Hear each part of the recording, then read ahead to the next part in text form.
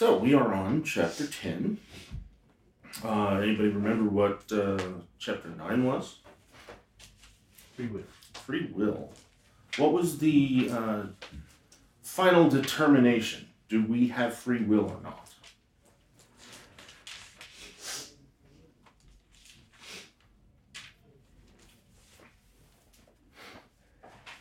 Does anybody remember? I had to monitor last week. Oh, okay. All right, so you're excused from answering. Unless you already know the answer to the question. Do we have free will?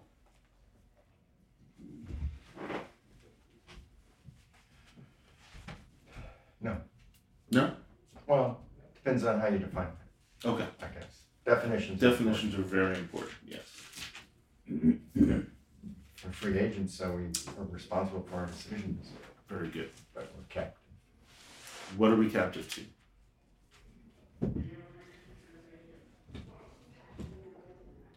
Sin, Okay. death. So, following up on that lesson of free will, we are now into effectual calling. Does anybody have a simple definition as to what effectual calling might be?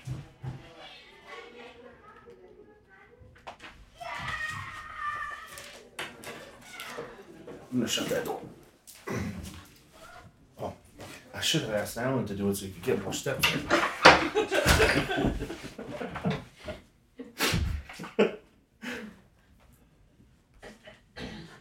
All right, let's just take the words. All right, effectual and calling. What is a calling? Like a beckoning or imploring. A beckoning or what? Like imploration. Imploring. Okay, good. Come on. Caleb? No. Cam. Caleb? Cam. Can. Okay. Oh, yeah. Can. Okay. Is it short For Cameron. Cameron? Okay. Okay, so beckoning to oneself, hey, come here, right? What's effectual mean? Produces a result. Good. Has the intended result? It produces the intended result. That's a better way of phrasing. Yeah. Okay. Let's go to the sections. We'll read through them. Did Larry get you a new copy? No, he said keep this until you get Okay. one. All right. All right. So, chapter 10, paragraph 1. These are really filled with very important words, and the orders of these words are extremely important as well. So I'm going to try to do them justice. Those whom God hath predestinated unto life, he is pleased in his appointed and accepted time effectually to call, by his word and spirit, out of that state of sin and death in which they are by nature, to grace and salvation by Jesus Christ, enlightening their minds spiritually and savingly to understand the things of God, taking away their heart of stone, and giving unto them a heart of flesh, renewing their wills, and by his almighty power, determining them to that which is good, and effectually drawing them to Jesus Christ, yet so as they come most freely, being made willing by his grace. Jam-packed. Okay. So this effectual call, God, by the way, the one who made everything out of nothing, who is all-powerful, calls. He calls people out of their sin and death. Now, he uses certain means to do so. Do we know what the means of God saving someone is? I mean, How does he accomplish it? Like, for instance, I do my work by means of logging into a computer at home and then connecting to my network at work. That VPN connection is the means by which I am able to do my work from home. It's the tools that I use to make something happen. God saves those by means. By the way, it's in here. I said it. By his word and spirit. So then, if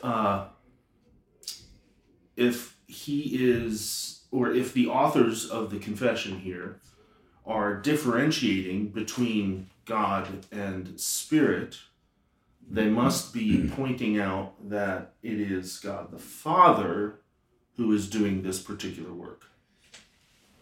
There's a difference when, especially if you hear just God, you can attribute that work to any one of the three, right?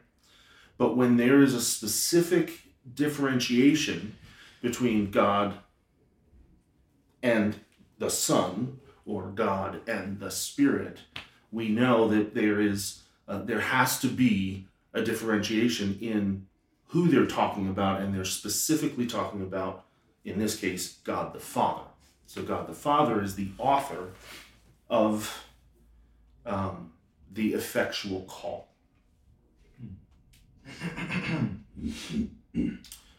Why is it important to know that, or to make sure that we have that differentiation?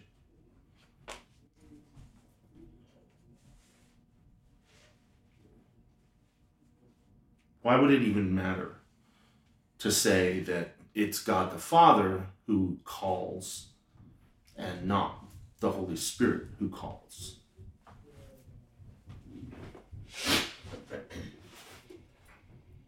oh no. It's not surprising. A lot of us just simply don't think in these terms on a regular basis. So it's kind of like exercising a muscle. And my wife will tell you I hate the E word. Exercise is odious to me, which is why my muscles are fairly incapable of doing what they ought to be doing. So let's continue. Why would it be important for us to know that it's God the Father as opposed to God the Spirit that calls? Remember, why were the confessions written? Why were the councils had? Why were there creeds defined at these councils? Usually it's as a Heresy. as a pushback against some sort of a heresy, or even if it doesn't fall into the category of heresy, some sort of incorrect theology. So they didn't believe, so it defines the Trinity and the roles of the Trinity. Okay. So, but we're all the way here in Effectual Calling. Haven't we already discussed the Trinity in this confession? So we've already made the differentiation between God the Father, God the Son, God the Holy Spirit. Why in the Effectual Calling is it important that we differentiate? And why isn't the Son included in this? Let me read this first line again. Those whom God hath predestinated unto life, he is pleased in his appointed and accepted time effectually to call by his word and spirit.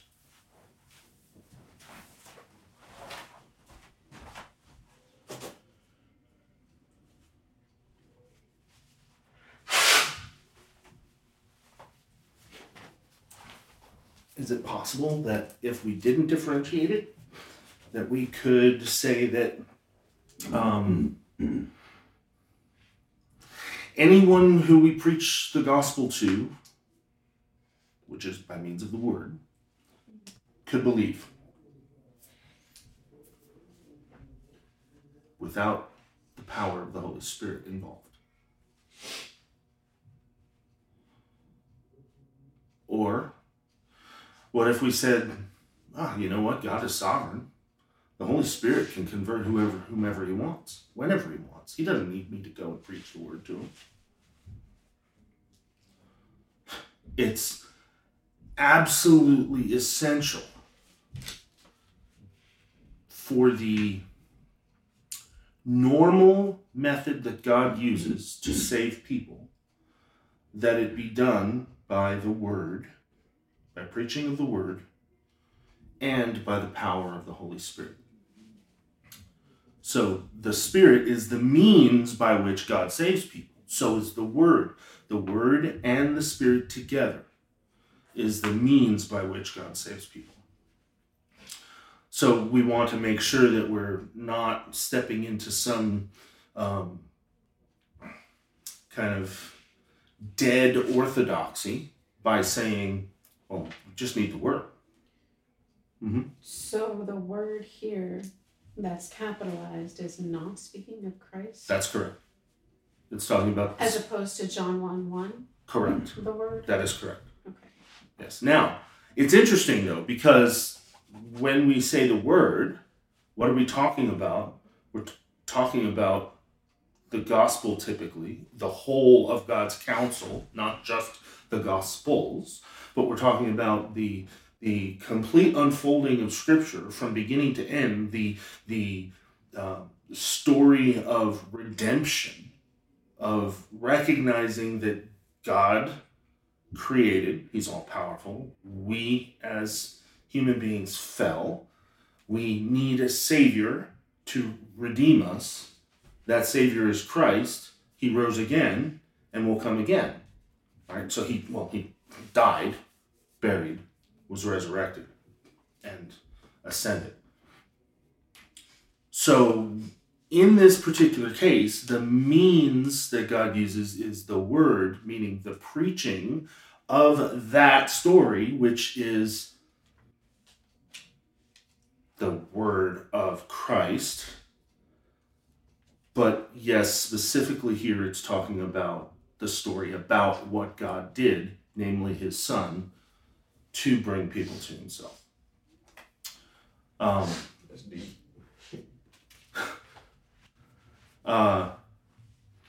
So this, by placing it like this and saying that it is absolutely necessary that God, by his normal working, uses the word and the Spirit, because we don't want people to just say, hey, we can just preach the gospel and whoever believes, they're going to come, and whoever doesn't believe, well, that's on them. And that's not what Scripture says. God is the one who predestined. God is the one who calls. God is the one who glorifies. It is not of the will of man, but of the will of God, right? But then it also protects against what's the opposite of dead orthodoxy? Mysticism. It protects against mysticism, that everything's done by the Holy Spirit. We have no part in it. There's, it's all sort of this secret thing that happens. And that's not the case either. God's seeking, I mean, he doesn't really have to seek, but that's the word that's used. He's seeking those to worship him in spirit and in truth. It's not just in spirit, and it's not just in truth. It's spirit and truth. Those two things have to be combined. Okay. Now, when does he do this? In his appointed and accepted time. So he predestinated when?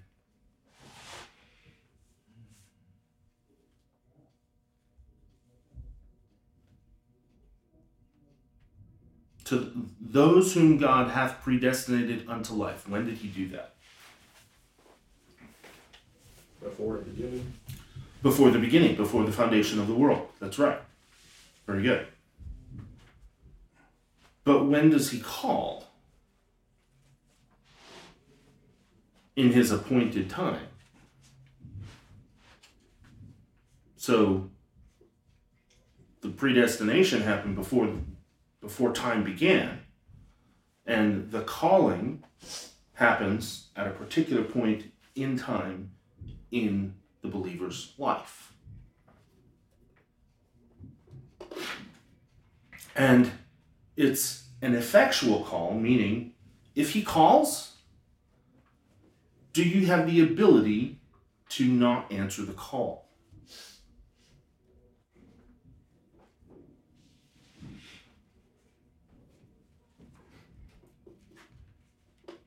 I'm seeing shaking heads. I'm seeing blank stares.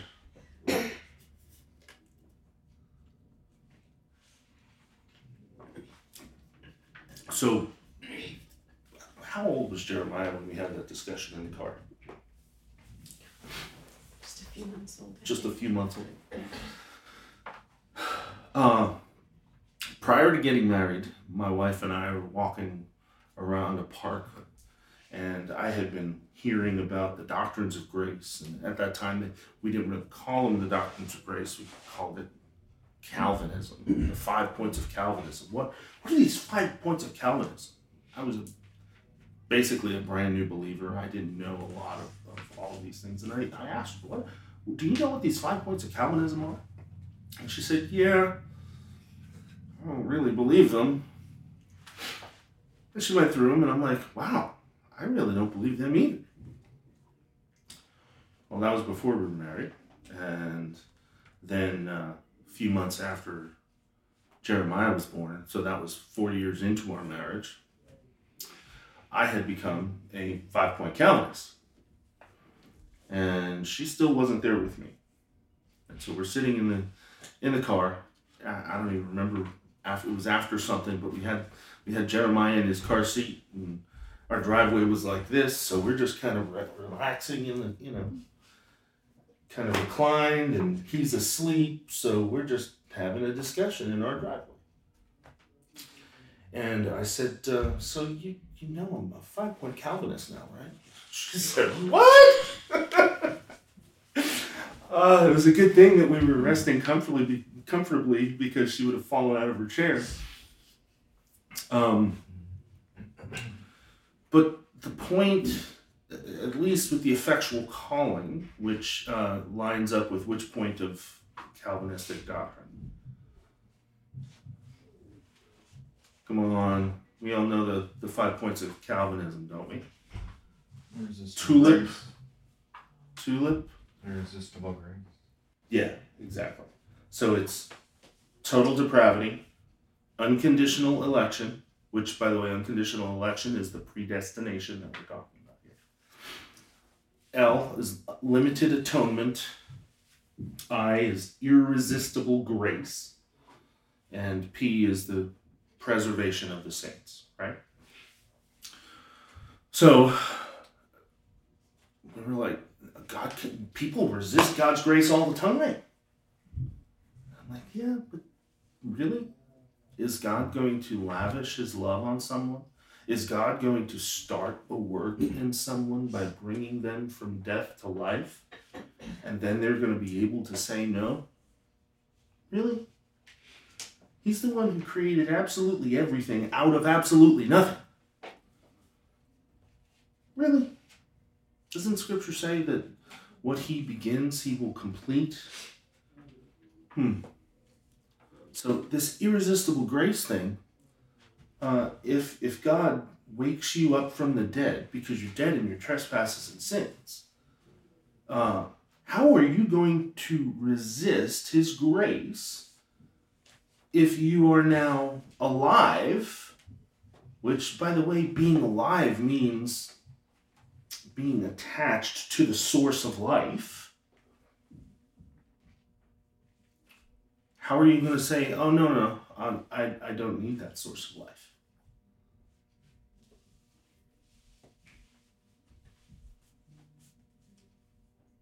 Can you? God is all powerful. He can make you, in some way we probably won't ever be able to figure out.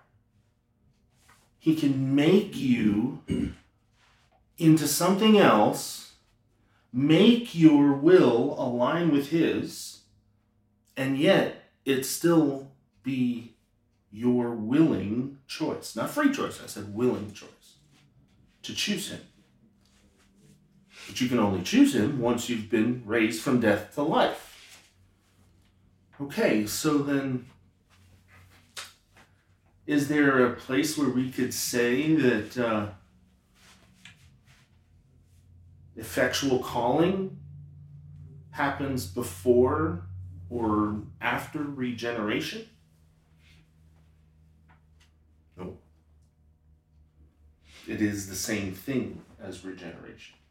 This effectual calling is literally the process of God transitioning you from death to life.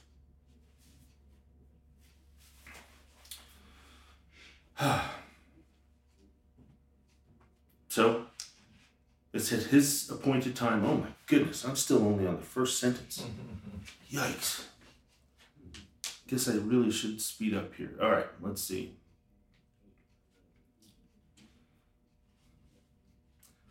Here's the transition it was talking about. So out of that state of sin and death in which they are by nature, right? Ephesians 1 says you were dead in the trespasses and sins in which you once walked, following the course of this world, following the prince of the power of the air, the spirit that is now at work in the sons of disobedience, and were by nature children of wrath like the rest of mankind. I skipped some in there. But God, being rich in mercy, made us alive together with Christ.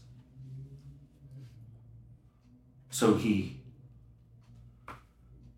had this transition where he changes us in an instant from death to life. He does it by the word of by his word and by his spirit. And this awakens us to who God is, his power, his glory. And in that awakening, we are made able to see that Christ is the solution to our problem.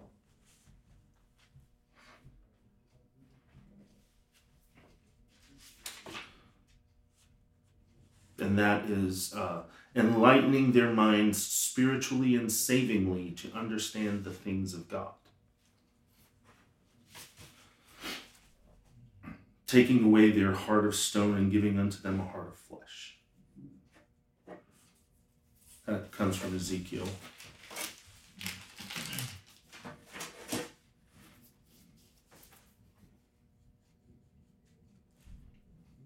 And now this is why I mentioned last class about the free will. In that process, God renews our wills. So Adam had free will. He could choose to do good or not, which is doing evil. he chose to do the evil. Not only was he a free moral agent, but he also had free will. As soon as he cut himself off from the source of life, God said, "In that day you shall surely die."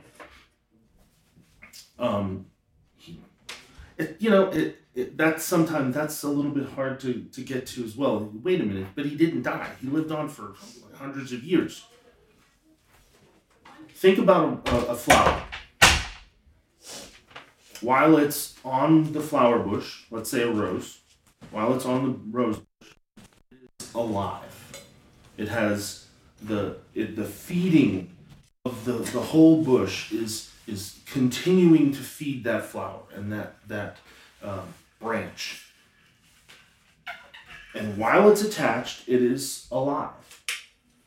The moment you cut it off, even though it may remain pretty for a week or 2 or 3, depending on how much aspirin you put into the water, it's still dead.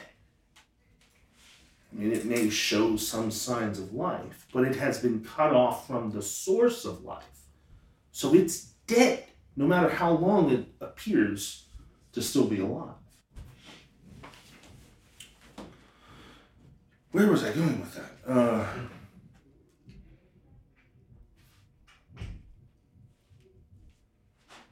Now, he has renewed our will. So while we were dead in our trespasses and sins, and we could not choose to do good because our will was bound and we were slaves of sin, anything that we did, even if it was horizontally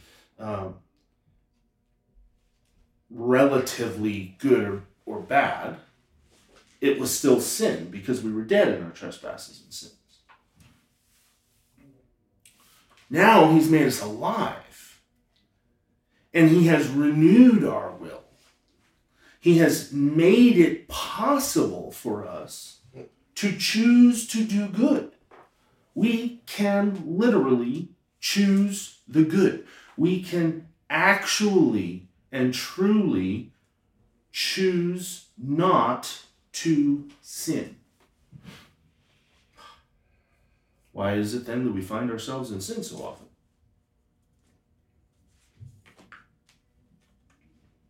Because we still have the flesh, right?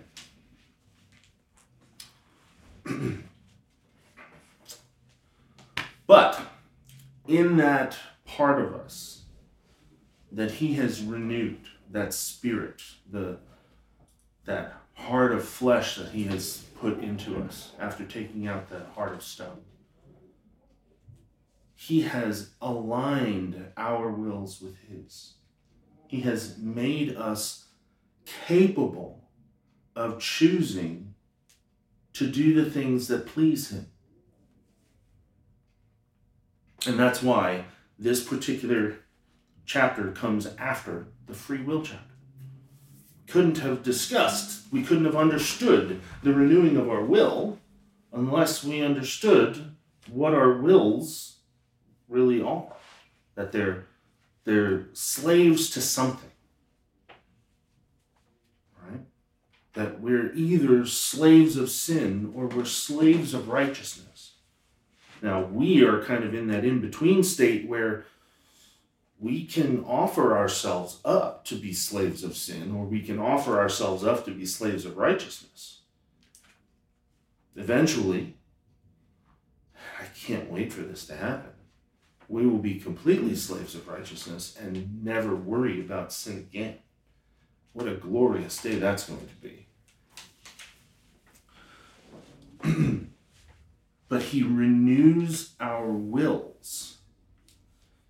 And by his almighty power, determining them to that which is good, meaning he created us in Christ Jesus for good works that he prepared beforehand that we should walk in them, right?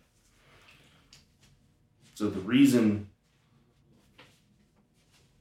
or at least the end outcome of our being raised with Christ. By grace you have been saved. Is so that we will walk in the good works that God has prepared that we would do in the future. By his almighty power determining them to that which is good. Meaning exactly that. He's determined we're going to do good works. And effectually drawing them to Jesus Christ. Irresistibly drawing us to Jesus Christ. But in saying that irresistibly drawing us to Jesus Christ, he's not saying that we're robots. Where we don't have a choice anymore. He's not saying that, okay, you're saved, you will choose Christ. That's the effect of it. But yet, so as they come, most freely. Our free moral agency is at play here. Our renewed wills is at play here. And being made willing by his grace. So because he renewed our wills, now we come to Jesus Christ irresistibly, but we come to him because we want to come to him. By the way, all of this happens. Everything that we just talked about, it all happens at a moment in time when you are regenerated, when you are redeemed. We have to break up the steps. We have to break up the way that this all works just so we can wrap our tiny little pea brains around it. You know, we say that there's the salvation, the ordo salutis, the order of salvation. Right? We say that we have to be made alive. Well, we have to be first elect. We have to be made alive. We have to then respond in faith. And all of those things then there's sanctification and glorification, and it goes on. But we say that they all have to happen in a particular order. And that's good because we have to understand how they happen so that we don't get our theology mixed up. Because if we say, hey, we have to respond or we have to choose Christ, but we say that that's before being regenerated, we're now saying that we can choose Christ even while we're dead in our trespasses and sins. So saying all of this and actually breaking this down into little bitty chunks and little pieces, that this comes before this and then this and then this and then this, it's important for our theology so that we don't get it wrong, so that we don't think that us choosing Christ was just by our own wills. It wasn't. God effectually called us to be alive, to be regenerated, that's to be alive, to come out of death to life, to believe in Christ, to have faith, to exercise that faith, so that we can then be called just, but it all happens in the twinkling of an eye.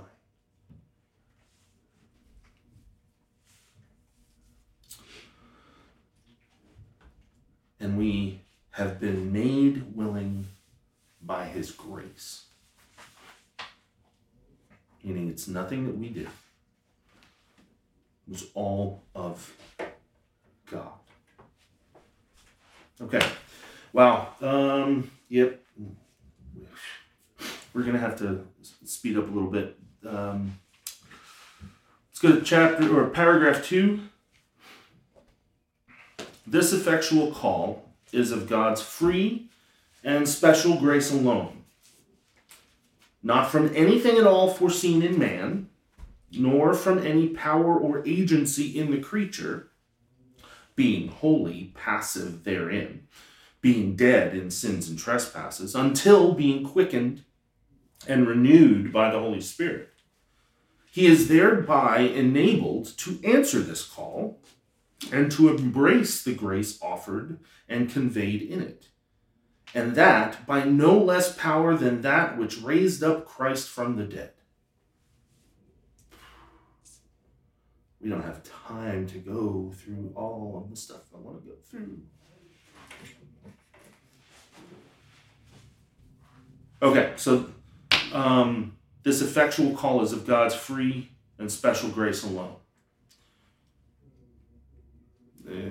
Anybody want to recite the Ephesians part where it says that?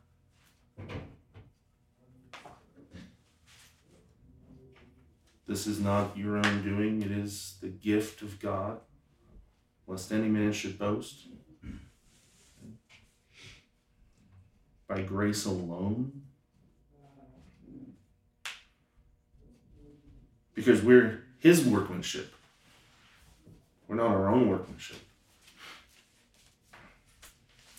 Okay, so it's from free and special grace alone, and it specifically says special grace here because there's something known as what? Common grace, exactly. That God lets the rain fall on the just and the unjust. By the way, in this context, rain is a good thing. I know we don't necessarily think of it that way, but the rain falling on the just and the unjust is a blessing from God.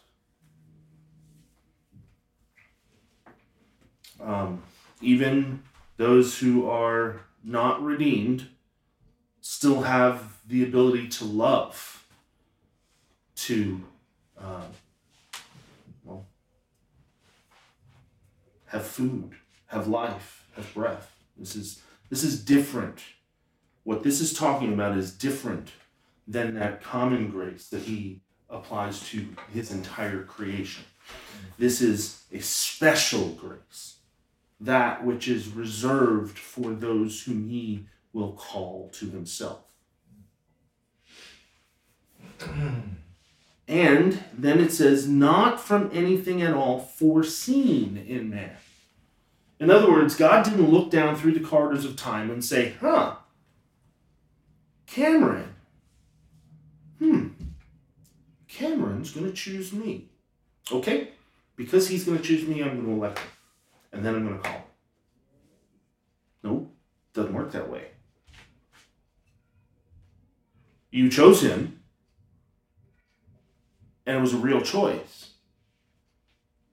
But he had predestinated you from before the foundation of the world. And he did that solely by his free choice. His truly free choice, because he truly does have free will. So it wasn't something that he saw in Cameron or in any of us.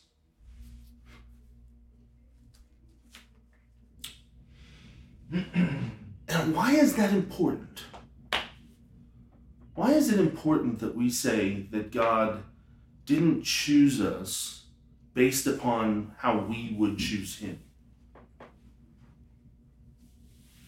Because if it's something that we did, we can boast of it and we can lose it. Okay. We can boast in it. We can lose it. We can say that it was our power that did it. And he's just responding, and he would, in that case, just be responding to you. Right? And yeah, so Then what would that mean? not God. That's not God. That means that God is affected by an outside source. That means that he can change by being influenced by something outside of himself. If he can change, he's not God. Because God is unchangeable. with him there is no shifting shadow of change.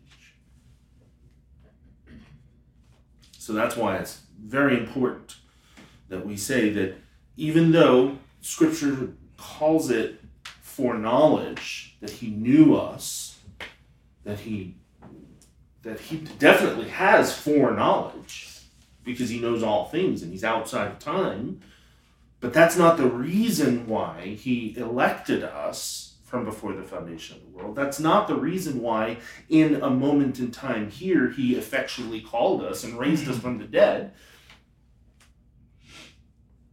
Because of his free and special grace alone. Okay. Not from anything at all foreseen in man, nor from any power or agency in the creature, being wholly passive. So we have no power. Why do we not have any power? Because remember, we're talking about being effectually called. So when are we effectually called? When we're dead in our trespasses and sins. If we're dead, do we have any ability to bring ourselves to life? No, of course not. Do we have the power? Did Lazarus, while he was dead 4 days and he stinketh, did he have the power to say, hey, Jesus is up there. I'm going to get up and I'm going to walk out to him? No.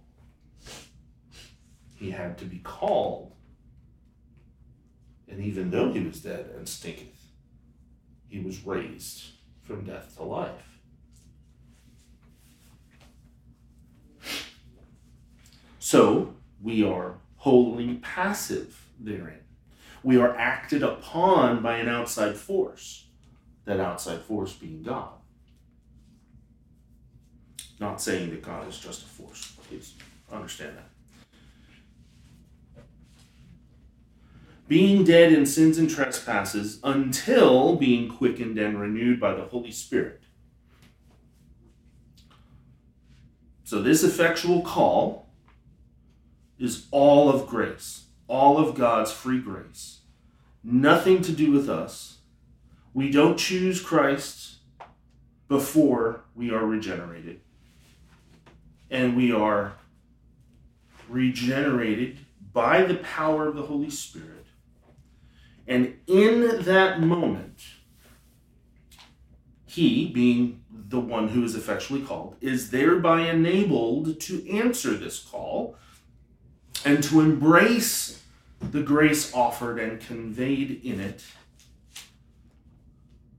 Okay. If you were on death row and somehow your sentence was commuted. Your sentence was commuted. But it was necessary that someone died in your place. And someone was willing to die in your place. I guess it's possible that for a good man, someone may be willing to die. How would you feel towards that person?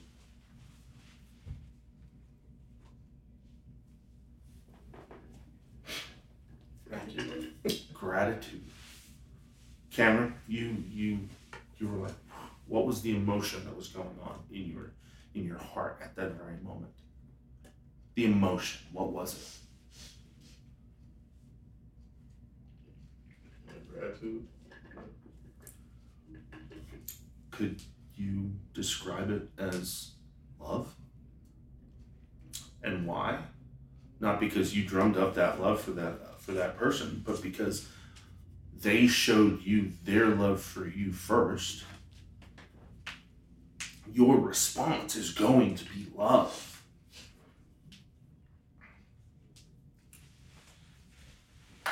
That's how he enabled us to answer the call.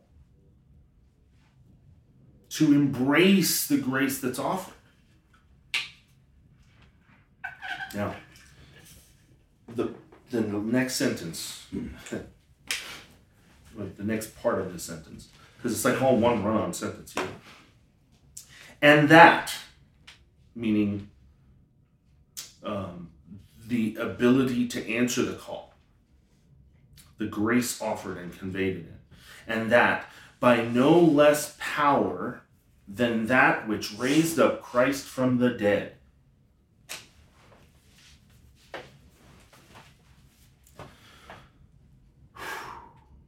What was the power that raised up Christ from the dead? The Father. It was the power of the Holy Spirit. Yes, God the Father was a part of this, yes. But the power is attributed to the Holy Spirit. But it was something that heretofore had never been seen. It is an immeasurable power. And it's that exact same power that raised Christ from the dead that raises us from the dead. Do you think we're going to be able to resist that? I mean, what are we really in control of in this life? Pretty much nothing. And we think that we can resist God's grace? That would make God be like the Hulk when he was smashing Loki to the ground and saying, "Puny God!" That would make God puny if we could say, "Yeah, you brought me from death to life, but I don't need your grace." And then us being able to resist it. God is not a puny God. Okay. We got to go on. This one is going to be potentially controversial. I know that my wife and I have had many a discussion on this. And I know where I stand on this. But here's the next paragraph. Elect infants, dying in infancy, are regenerated and saved by Christ through the Spirit, who worketh when and where and how he pleases. So also are all elect persons who are incapable of being outwardly called by the ministry of the word.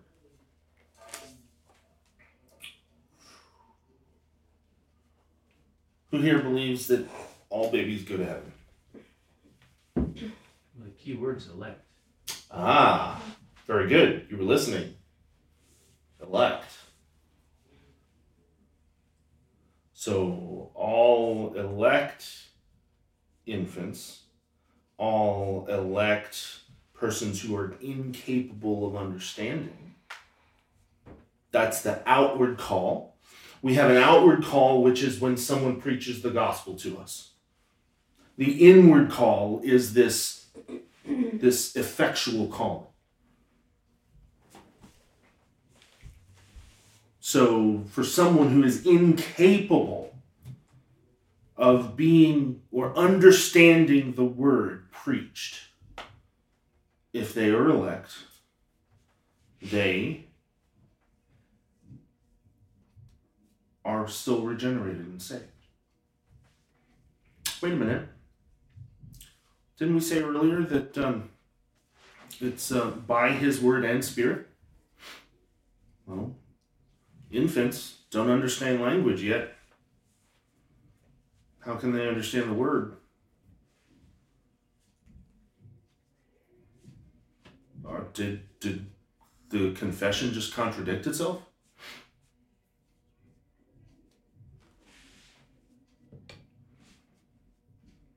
Obviously, by me even asking those questions, the answer is no. It's kind of a given. Remember, I was very particular about saying the normal means that God uses. The normal way that God works is by the Word and the Spirit.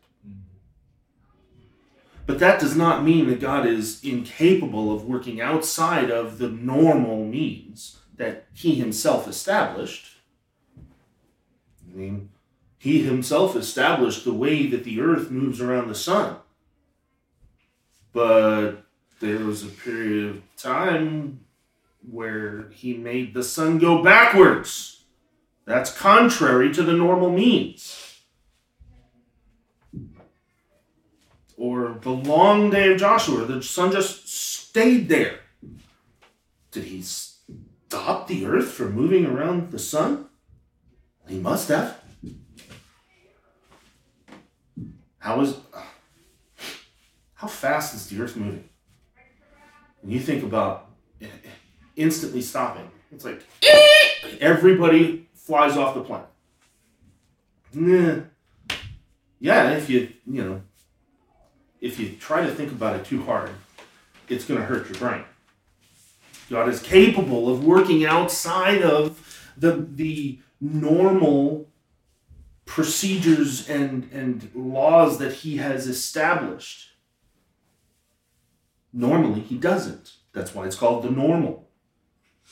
But he is capable of saving children who don't have the ability to choose him. Well, frankly, none of us have the ability to choose him, right? He's capable of making even those children who can't understand the word to be regenerated. Okay, so does anybody know of a scripture that says that this is possible?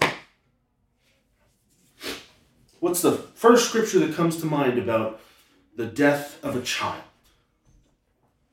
Damien, his son. Uh-huh. Yep. Do you remember what it said? Not the words exactly, but Don't have to. basically, I know when he says, I'll see him again one day. So he's fasting and praying, and the son dies, and he gets up, he cleans himself off, he eats, and his servants are like, what are you doing? You're supposed to be fasting and praying now. He's like, why? It's over. He's gone. He can't come back to me, but I will go to him. Now, David was convinced of his salvation in God. He knew that he was going to be with God when his life ended. So, him saying that meant that he was also convinced that his son was with God. Okay? But does that scripture say that infants go to heaven? No. It's not. I mean, it definitely points to the fact that infants can be in the presence of God, but it doesn't say that they have to be. If you look at like Romans 9:10, it says, and not only so, but when Rebekah had conceived children by one man, our forefather Isaac, though they were not yet born and had done nothing, either good or bad, in order that God's purpose of election might continue, not because of works, but because of him who calls.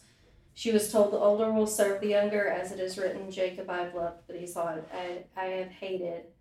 And what shall we say then? Is there injustice on God's part? By no means. Mm-hmm. So, and I mean, it continues throughout, but that's what I think of, because it's a very hard scripture, or it's a very hard concept to think about. Mm-hmm. So, but that says it kind of pretty clearly. That it is God's choice. Jacob I loved, Esau I hated, before they had done anything. It's God's choice. It's always God's choice. So, what does that say about infants who die? Frankly, not enough for us to know. Scripture does not tell us enough to know this for certain. we have been told that everything that we need to know for life and godliness is contained in the book of Scripture. So, we have to then conclude that knowing whether infants go to heaven or not, whether it be all infants, no infants, or only the elect infants, is not necessary to know. Now, this is why I do believe, Kevin, like why you said, that the important word here is elect infants. Because once again, it's all of God's choice. So those whom he has elected, every one of them will be with him.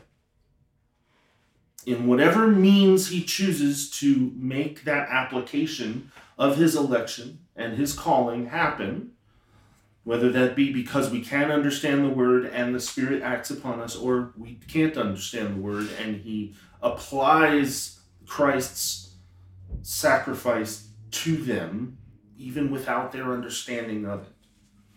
All the elect will be with him. No. So then we say, okay, how then do we know if the child that we lost, I'm not saying that we have not lost a child, praise be to God, but many people have. How can that person be assured that that child is in heaven with God?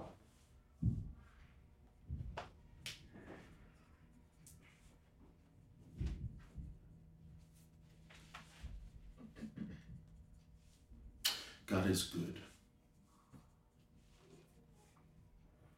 God is kind. God is loving. Whatever he does is right and good. Simply because he does it. We can rest in his goodness. We can rest in the knowledge that he loves us. He loves all of his elect. And we, in this earth, just need to rest upon God's grace. This is a little bit of a circle. I know we're coming close to end of time, but Oh, we're over. I know we're over. I was debating on even saying it, but my thought is, how can we be comforted in that moment? My thought would be, so since God is sovereign and he knows all things, the difference between this scripture in Romans and the scripture with David is, with David, his son died immediately. And with this scripture, these two children were raised up into adulthood. Mm-hmm. And if you think about that thought process, and you think about, from our human thoughts, thinking about God who's above our thoughts, if he has, if he is sovereign over all things and over who lives and who dies and when all these things happen and how all these things happen, there's a reason why he chose Jacob and Esau. Yes. Yeah. Jacob and Esau. Why he chose one to love and one to hate. And he chose that to show his glory in that. Not sure how much glory is shown from sending a born or unborn child to hell. That doesn't necessarily give parents any comfort in that moment, and it doesn't necessarily bring him any glory in that moment. Except that his wrath. Except for his wrath, because we are all born. Yeah. We are all born in a sinful state that none of us deserve, anyways. Right. So, yes. But it is like if he is sovereign and if he knows that this child is going to die in infancy or childbirth or miscarriage or whatever, then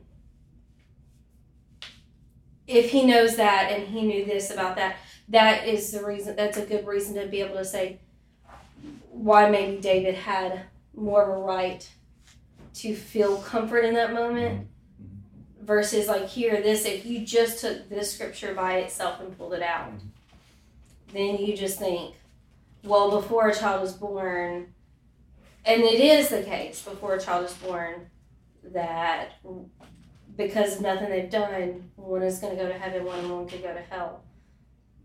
But also, these children grew up, and God had that in his song. Do you know what I'm? Do you know where I'm going? It's a very circular statement, so I could probably continue in my head forever with it. But do you see where that thought is going?